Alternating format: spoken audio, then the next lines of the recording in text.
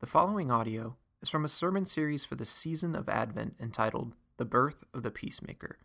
For more information about Sacred City Church, please visit sacredcitychurch.com. And Simeon blessed them and said to Mary his mother, "Behold, this child is appointed for the fall and rising of many in Israel, and for a sign that is opposed, and a sword will pierce through your own soul also, so that thoughts from many hearts may be revealed. And behold, a man came up to him, saying, 'Teacher, what good deed must I do to have eternal life?' And he said to him, 'Why do you ask me about what is good? There is only one who is good. If you would enter life, keep the commandments.' He said to him, 'Which ones?' And Jesus said, 'You shall not murder. You shall not commit adultery. You shall not steal. You shall not bear false witness. Honor your father and mother, and you shall love your neighbor as yourself.' The young man said to him, 'All these I have kept. What do I still lack?' Jesus said to him, 'If you would be perfect, go, sell what you possess, give to the poor, and you will have treasure in heaven, and come, follow me.' When the young man heard this, he went away sorrowful, for he had great possessions. And Jesus said to his disciples, 'Truly I say to you, only with difficulty will a rich person enter the kingdom of heaven. Again, I tell you, it is easier for a camel to go through the eye of a needle than for a rich person to enter the kingdom of God.' When the disciples heard this, they were greatly astonished, saying, 'Who then can be saved?' But Jesus looked at them and said, 'With man this is impossible, but with God all things are possible.' Then Peter said in reply, 'See, we have left everything and followed you. What then will we have?'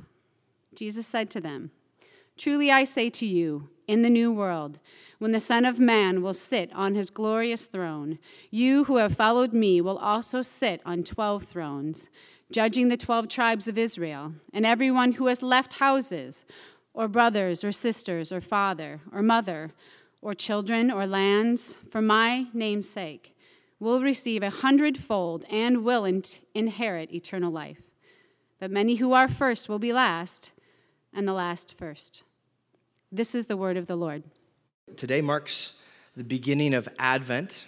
We are taking a break from our series through the book of 1 Peter to detour into a 4-week series called The Birth of the Peacemaker. Although, before we jump from the tracks of 1 Peter, I did think that 1 Peter 1, verse 10 is an incredibly fitting scripture to remind us of what this season is about. So let me read this to you. 1 Peter 1, verse 10.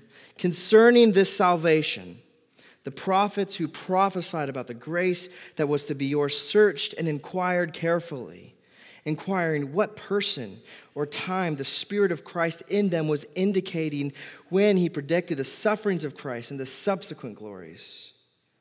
It was revealed to them that they were not serving themselves but you, and the things that have now been announced to you through those who have preached the good news to you by the Holy Spirit sent from heaven, things to which angels long to look." See, what Peter was saying there is that the prophets had been longing for the day when God would break into this world, when the Savior of the world would be sent. And so today, in this season of Advent, we do look back to the arrival of Jesus, when he broke the plane of human existence 2,000 years ago. Right? We sing Christmas hymns about the Savior child who was born in Bethlehem. We rejoice in the arrival of our rescuer.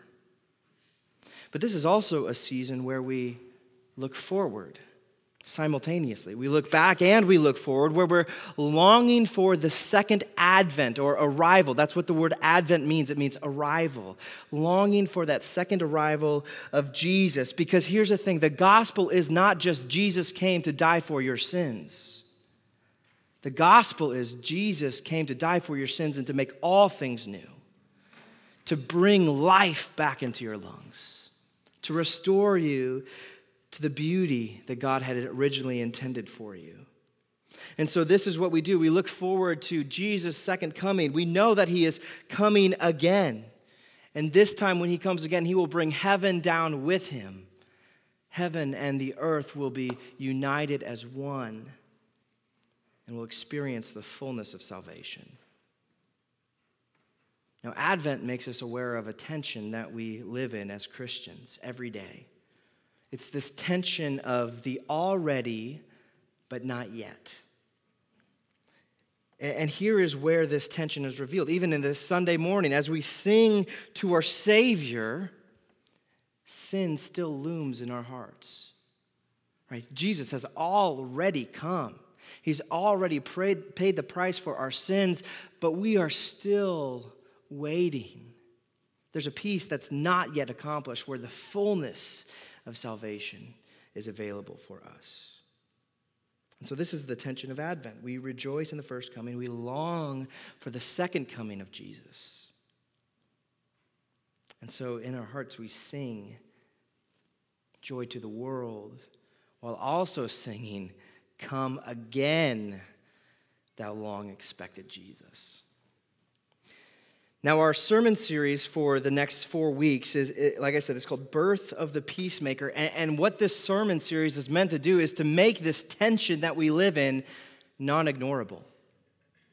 See, Jesus, who we sang about this morning as the Prince of Peace, or as the prophecy of Isaiah in Isaiah 9 labeled him the Prince of Peace, right? He is the one who brings us real peace, true peace, the only kind of peace that can come from God himself.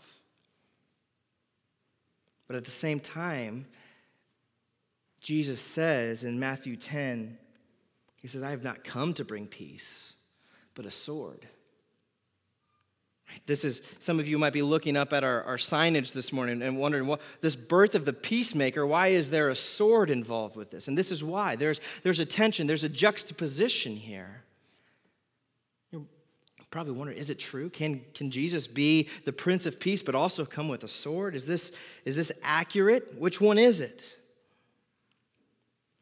And what we're getting at here with this series is that as you study your way through the Gospels, Matthew, Mark, Luke, and John, as you study Jesus' life, you'll see that whenever people interact with Jesus, he brings confrontation. And depending upon their response to Jesus, they will either find the true peace that their heart is desiring, or they'll abandon it. You see, here's the thing. Until Jesus has caused disruption in your life, you'll never know the peace that he offers.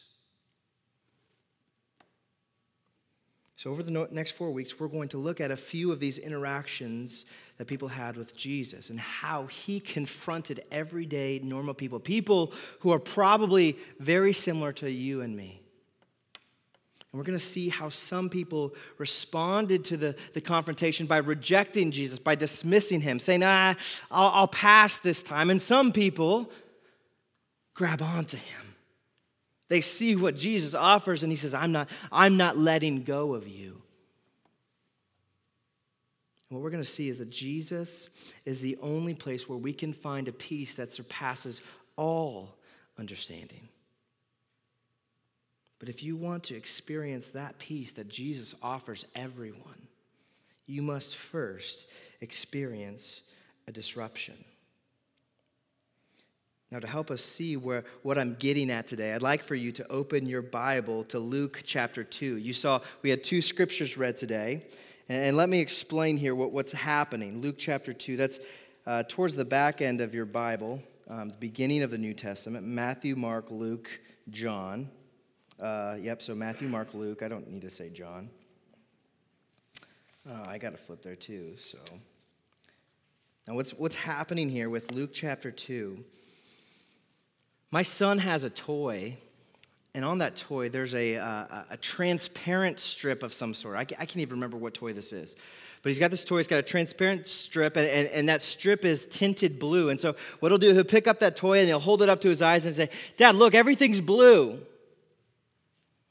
Now, Luke chapter 2 is meant to be this lens that we're going to look through.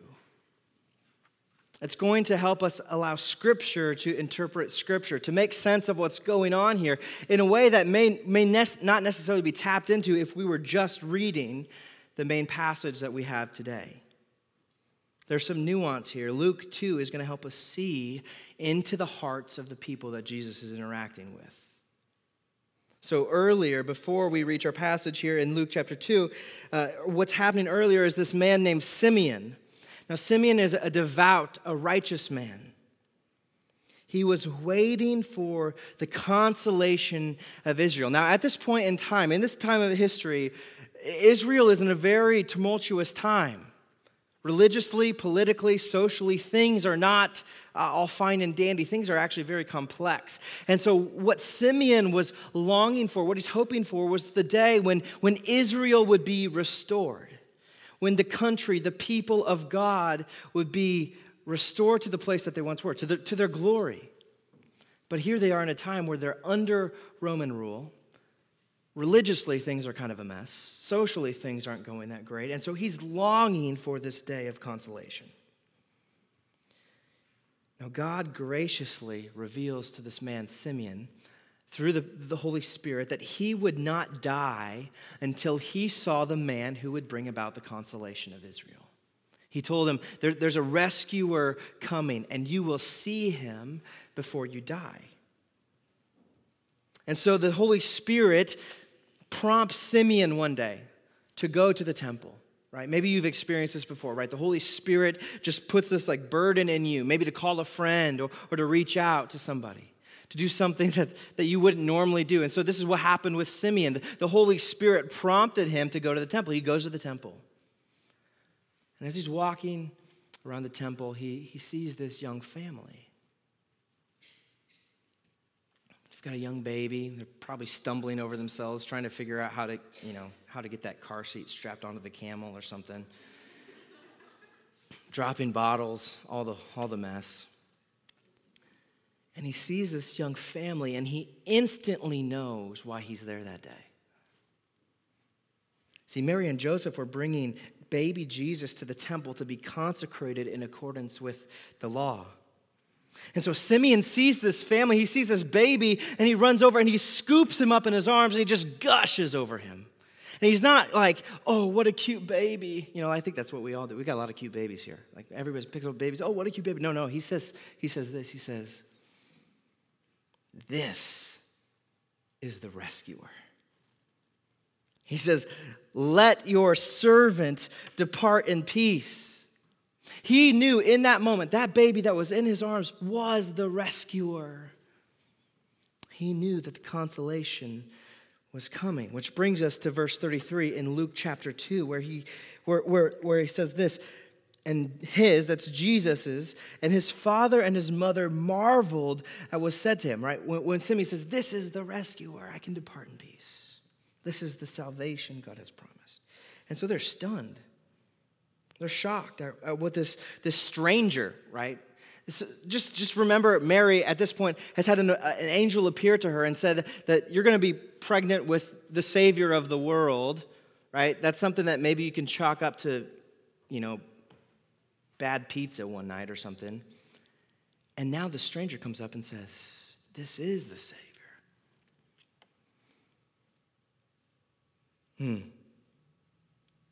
She is shocked.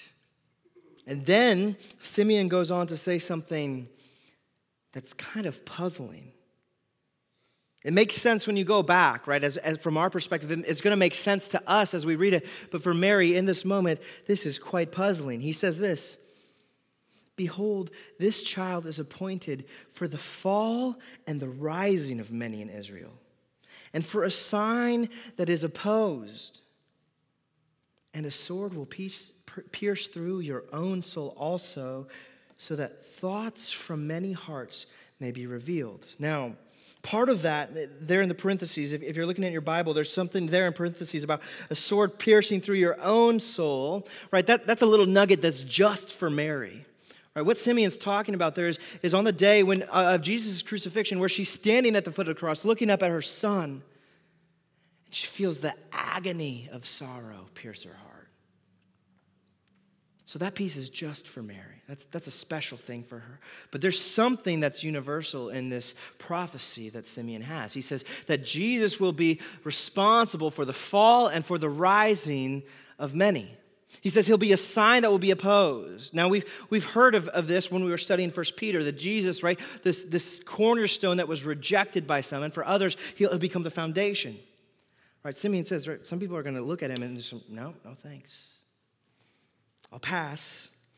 Or some of them will be like, this is what I want to build my life on.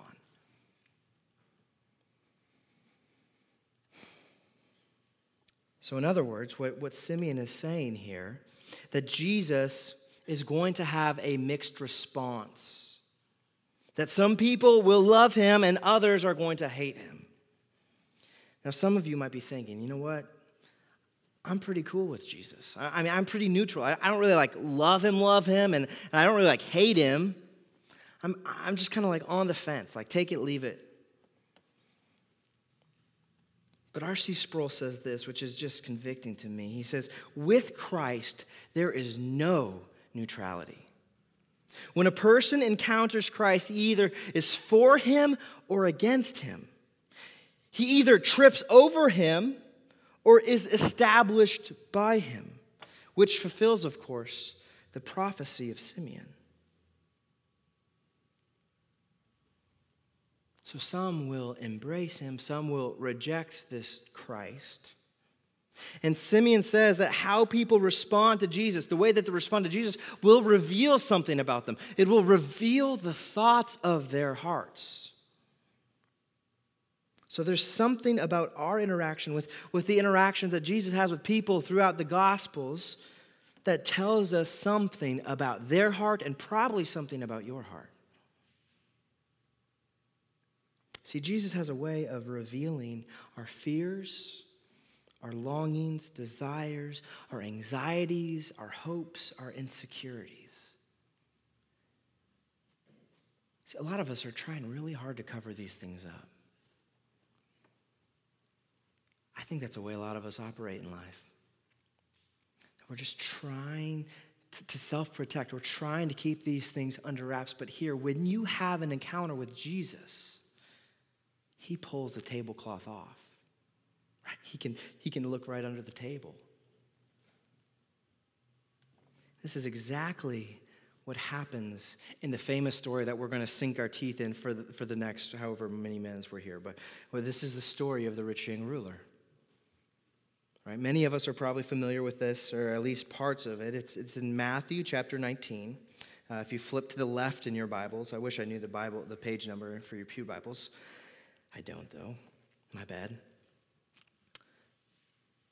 And in this story, what we see here, right, looking through the lens of Luke chapter 2, we're going to see this rich young ruler meet the peacemaker.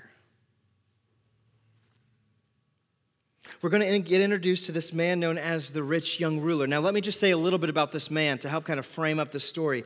He is a highly successful individual. We're talking about a competent guy.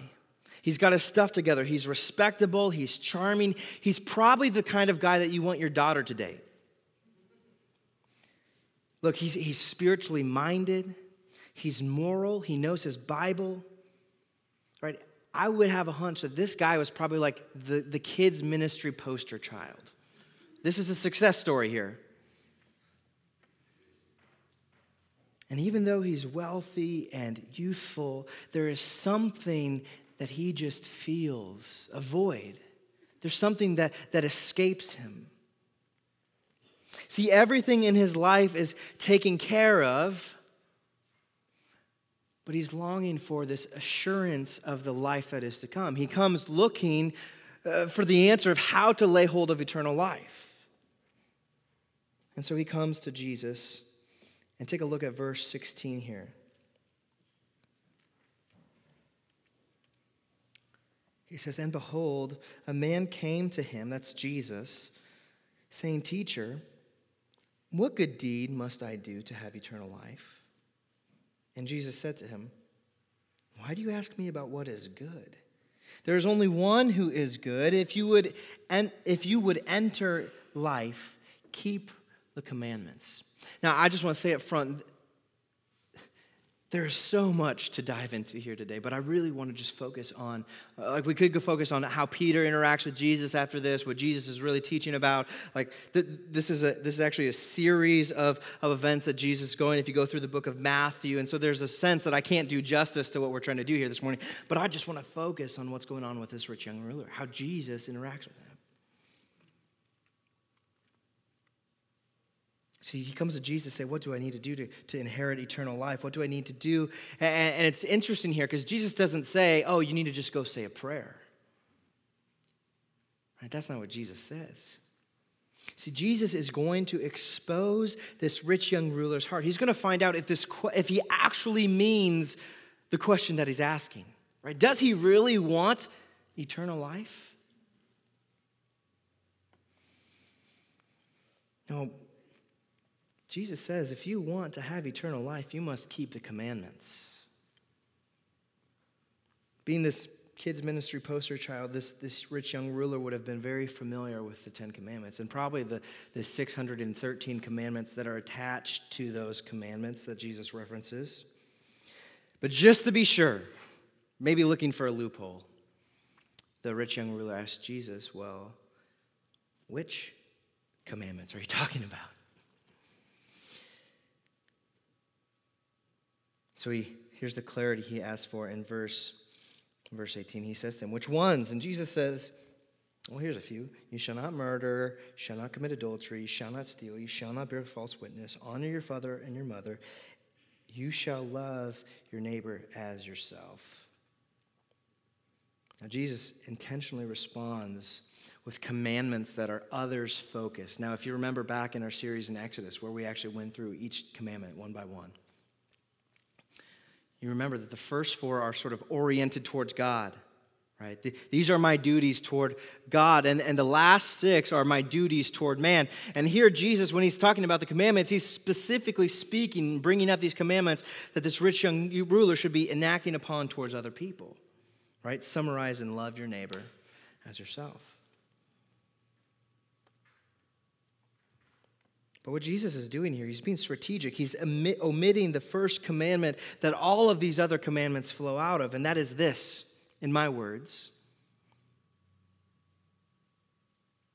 that God would be supreme in your heart. That's the number one commandment. Here it is for real. There shall be no other gods before me, right? Here's my translation. God would be supreme in your heart. Now, what does it mean to be supreme? Obviously, it means for something to be above all others, to be ultimate. That one thing would have the highest ranking, the number one spot in your heart. Now, revealing his naivety, the rich young ruler says in verse 20, it's almost comical. He says to him, all these things I have kept. What do I still lack? He says, of course I've done that. I've done all that stuff since I was a kid, right? What we see here is just a lack of self-realization. It's like when I send my 3-year-old to clean up his toys, right? 10 minutes passes. I say, hey, Kuiper, how you coming in there? He's like, I'm all done. And he has this mindset that these 7 blocks that he played with just a little bit closer to the toy box, right? He didn't even put them away. He just got them a little bit closer. That in his mind, he's like, I've done it. The room's clean. He is oblivious. He lacks a self-realization. The rich young ruler had left so much undone, but he is certain that he has kept them. He might even say he's a master of them. So let's just for a moment entertain his oblivious notion. Right? Let's just assume that he has kept the law since he thinks he has done so since a child. This rich young ruler's response is very, very revealing of the life of moralism. He says, I've done it all, but what else should I do? There's always that feeling that if you're living a moralistic lifestyle that you have to do something else. It's not just one thing. Right? I do this, and there's this next thing, and the next thing, and the next thing. It's almost as if he thought that just one more good deed would really solidify him. Then he would be assured that the kingdom of heaven would be his. But what he's finding is that even keeping the laws is like a treadmill. Like your legs keep moving, but you're not going anywhere. I think that's an experience that many people have had when it comes to religion. We think that Christianity is about doing.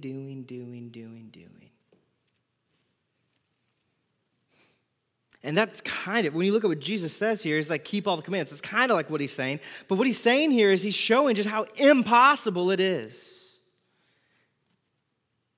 His question, his commandment to say, keep the commandments, he's not just saying, just keep going, try harder, do more. What he's trying to show this rich young ruler is that he is incapable of doing it. See, there's a reason that God has written on our hearts this standard of perfection. Right, this desire that we have to be acceptable. It's to show us that because of our sinful nature, we cannot keep it. We can't maintain it. And so there's always this feeling that we have, if we have this moralistic mindset, that we must always try to overcompensate for our failures. Always try to cover up our shortcomings. Always going. See, this is what the rich young ruler is feeling. He's the guy who has it all together, yet he still feels incomplete. He feels like there's unfinished business, which is what warrants Jesus' response to him in verse 21. Take a look. And Jesus says to him, if you would be perfect. Now, this word perfection here, to be perfect, he's not necessarily speaking about being morally perfect. Really what this idea of perfect embodies is the idea of wholeness. If you want to be complete, if you want to feel whole, if you want to feel like you really are at a place where everything is put together. Jesus says, I see that there's a void in your life. And you see it, I see it, we both see it. He said, I know that you feel incomplete. And this is really ironic, you guys, because here it is, like even today, young guys fantasize about being rich, and rich guys fantasize about being young. Right? This guy's the package. He's got it together, but he still feels incomplete, feels like there's something missing. And then Jesus says something that just seems backwards to us, because he says that if you want to feel complete, if you want to be whole, what you need to do is get rid of everything. That's what he says in verse 21. He keeps going. Jesus says to them, if you would be perfect, go sell what you possess and give to the poor, and you will have treasure in heaven. And come, follow me. And when the rich young ruler heard this, he went away sorrowful, for he had great possessions. Jesus says, give your money to the poor. Get rid of that. And then you'll have a heavenly treasure.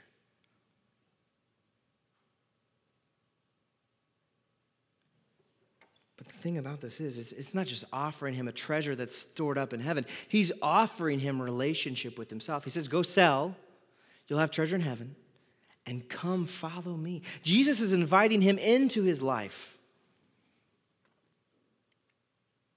And as bad as this rich young ruler wanted the assurance of eternal life, right? Jesus laid it out what he needs to do. He walks away sorrowful. He can't do it. Now, some people might look at this passage and say, well, Jesus is actually really hard on rich people. Right? He's got this standard for wealthy people that's up here, and he's a little more gracious with the people who aren't quite as wealthy.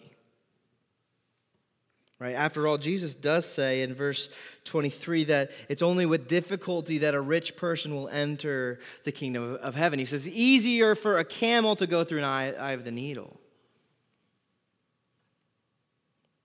Now, to the disciples that are there listening to this interaction, they're shocked. They are shocked because this blows up their whole paradigm for the world. Because in the world that they live in, money equals power and power equals access. In a society, right, much like ours, money can get you anything. See, we always think this, like when I have this money, when I have this in my bank account, then this will happen. Right? there's this idea that we got to grab a hold of money, and then doors open for us, because that's what money does. Money opens doors. So if you're poor, there are some things that are closed to you. They feel off limits. Now, people in that day thought heaven was like that money is evidence that you were blessed by God, that you had God's prosperity and favor. Therefore, that should equate to the doors of heaven being opened to you. But then Jesus blows up this paradigm. He says, actually, for the wealthy, the doors to heaven tend to be closed. Now, entering the kingdom isn't difficult because there's a certain number attached to your bank account. It's not because you're willing to hustle. Entering the kingdom is a matter of what is supreme in your heart. Because money can open doors, money can be the biggest competitor for the supreme place in your heart. Money can get you places without God. In fact, the best way to say it would be that money actually can become your God. Now, right here is where we see the fulfillment of Simeon's prophecy. Remember back in Luke chapter 2? This is where the prophecy is revealed, is manifested in the life of the rich young ruler. His heart is exposed. See, this rich young ruler walks away with sorrow because he realized, maybe, I don't know to what extent, but to some degree, he realized that money was the supreme thing in his heart. And because money was sitting in the number one spot, there was no room for Jesus to move in. So much so that this rich young ruler was willing to walk away from Jesus, walk away from the promise of eternal life, walk away from the kingdom of heaven, just to keep what he had clenched in his fists. Now, in this moment, the rich young ruler experienced something that he was not accustomed to experiencing. Access denied. He had been successful all his life. He was used to his money getting him places, money and power, influence. But this time he was denied because the love of money loomed larger in his heart than his love for God. Now, don't be mistaken here. See, don't make Jesus out to be the bad guy. Jesus wasn't the one who said access denied. The rich young ruler walked away himself. Jesus extended an invitation.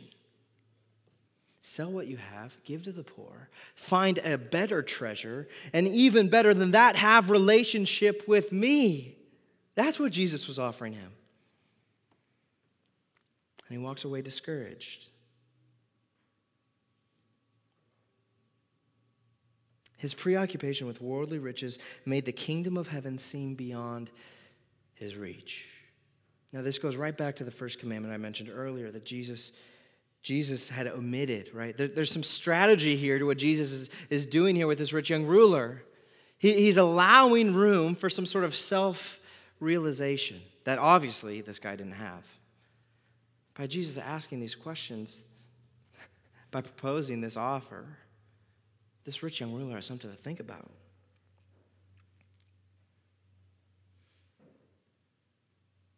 See, he confronts what's in the rich young ruler's heart. See, the rich young ruler thought the kingdom of heaven was about obeying better, doing more. And Jesus says, no. The kingdom of heaven is about what you treasure supremely in your heart. Now, I think that is what Jesus wants to do with us today. Some of you might not be familiar with Jesus getting up in your face. Right? Jesus wants to get up in your face in the most gracious way possible. He wants to confront you about that thing that's looming supreme in your heart. The thing that you're holding on to that keeps you from clinging to Jesus. Maybe it's money.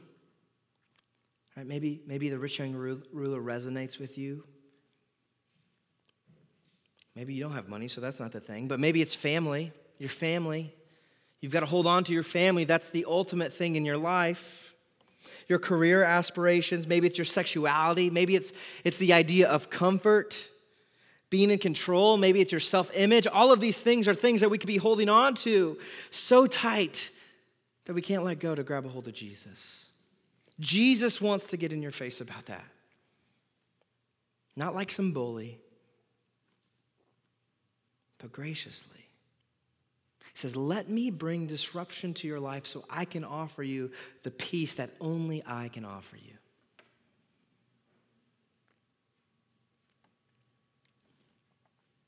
This is the most loving thing that Jesus can do. Sometimes the most loving thing that you can do is the hard thing. It's the hard word. 9 times out of 10. I don't know. I made up that statistic. But a lot of times, the hard word is the good word. The hard word is a loving word. Nobody likes to be a jerk. I mean, maybe. You can blow that. Scratch that from the tape. Some people like to be a jerk, but not very many people like to be a jerk to the people they love. See, in Mark's account of this interaction, Mark says that Jesus looked at this rich young ruler and he loved him. Now, how could Jesus love this guy and let him walk away sorrowful? Right? Is this a waste? Did Jesus fail at making disciples? Did he fail at evangelism? No. See, Jesus is revealing the hearts of man. He's showing you what is ultimate in your heart, what has that supreme spot. And he is graciously trying to dethrone that, to put himself there instead, which would significantly improve your life. Now, I'm not just talking about like riches and fame and glamour, right? Because this passage itself doesn't really lend itself to saying that. But he's saying what you want, that perfection that you long for, that wholeness, that completeness, I can give that to you and nothing else can. It's so interesting here that Jesus, the peacemaker, takes a sword to the jugular of your idolatries.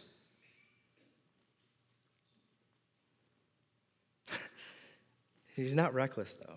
He's not reckless. He's like a skilled surgeon, gently making the incision that's made to heal, not to wound for the sake of wounding. He's not a warrior. He's a healer.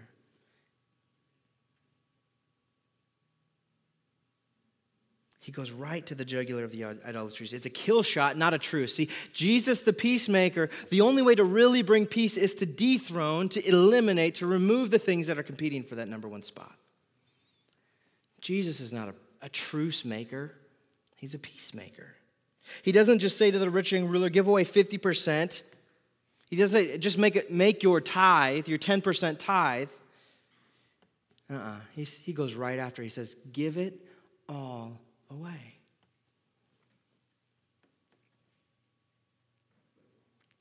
There's something in your hands today that Jesus wants you to let go of so that you can grab something better. See, that's what he's offering. Heavenly riches, eternally glorious riches that rust or moth cannot destroy. But the rich young ruler cannot see how much better that is than the piddly things that he has his heart set on.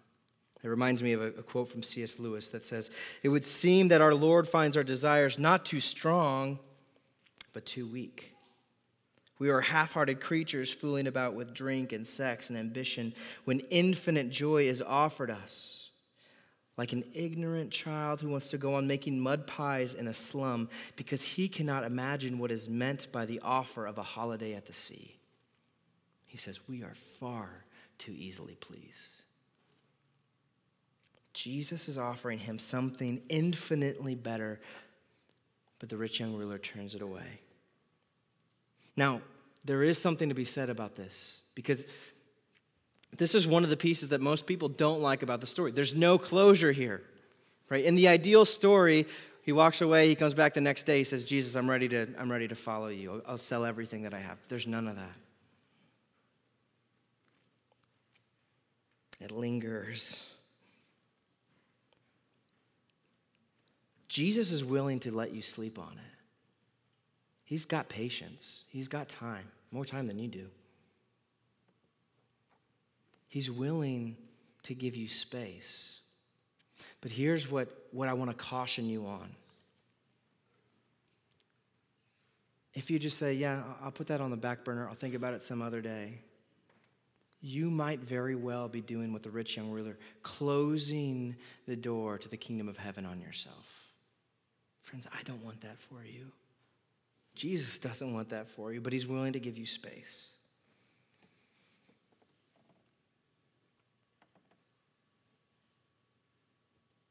And I'm not just talking about first-time believers this morning, right? People who are maybe on the brink of faith, those who are inquisitive about what Christianity is about. This also applies to people who've been following Jesus for a long time. See, even to you, even to those who are faithful, Jesus is offering you, come, follow me. Deeper, come even greater with me. The kingdom of heaven is not just about getting in.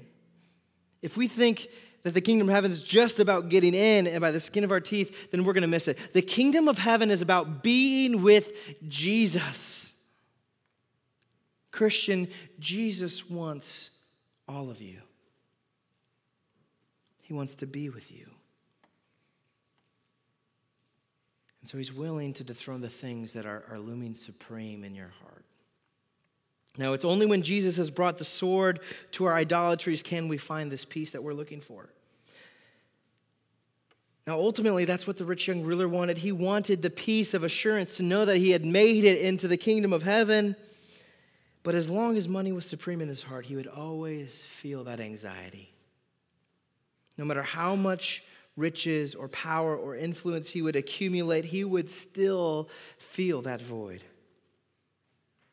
So Jesus offered him what would fill that void. The only thing that could possibly satisfy him. Jesus offered him himself.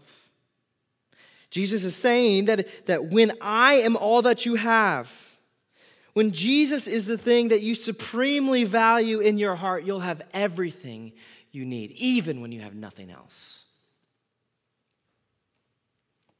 Friends, Jesus is wanting to lay a blow to your idolatry so that he can offer you real peace this Advent.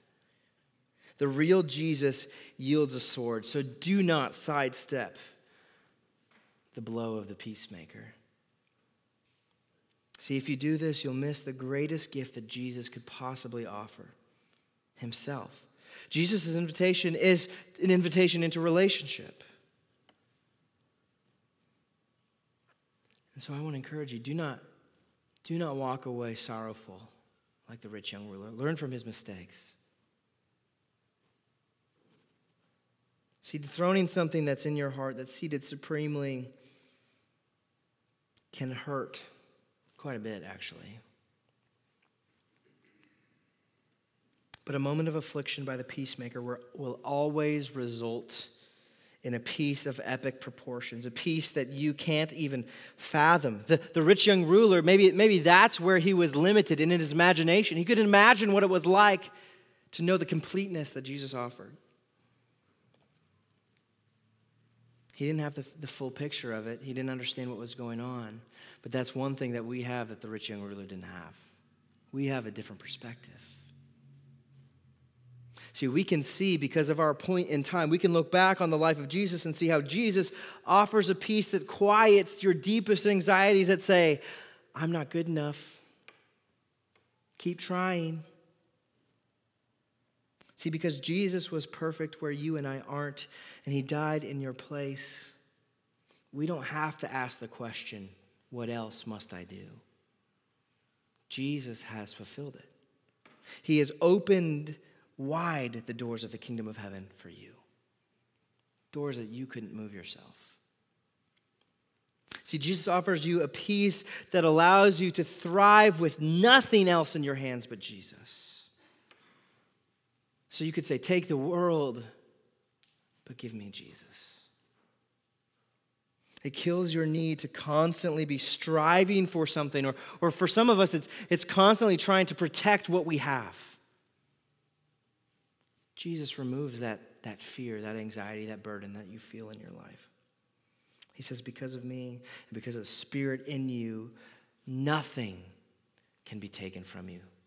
You have everything you need for life and godliness. And here's the last thing. That Jesus offers you a peace that only intensifies with time. The more you dive into relationship with Jesus, the more you're with Jesus, the more that peace grows and intensifies. That feeling of completeness becomes more thorough. So as I close, let me just leave you with one question and a quote. Here's my question. What is seated supreme in your heart? What is seated supreme in your heart?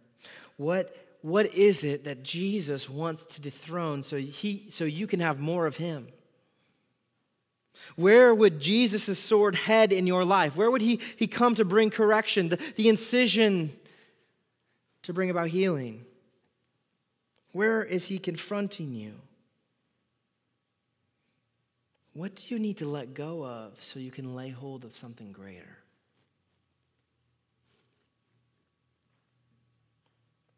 That's my question, and here's the quote. Jim Elliot, he was a martyr,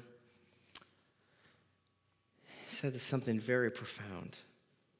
And I can't help but think that he was influenced by the story of the rich young ruler when he said this, but he said this, "He is no fool who gives what he cannot keep to gain what he cannot lose."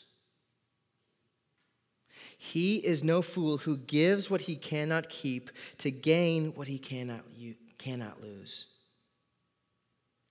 Today, Jesus is offering himself to you this very day. And in the sacrament of the Lord's Supper, Jesus is inviting you to outstretch your hands. And in the void of your hands, he says, you know what I'm going to put there? I'm going to put myself. I'm going to put my body. I'm going to put my blood that was shed for the forgiveness of sins. The body and blood, the wounds that are working to heal you. Jesus is offering you himself today. Lay hold of it. You cannot lose it. Gracious Father, we thank you this Advent season for your Son, Jesus, and the gift of life that he has offered us. And it is not in doing, it's not in performing, it's not being more moral, it's not in keeping more commandments. It's finding Jesus as the supreme treasure of our heart. In the chaos and the disorganization of the Advent season, as we hyper-commercialized society, would you help us to resist the pull to put other things there? Prove to us that Jesus is worthy of that spot in our heart.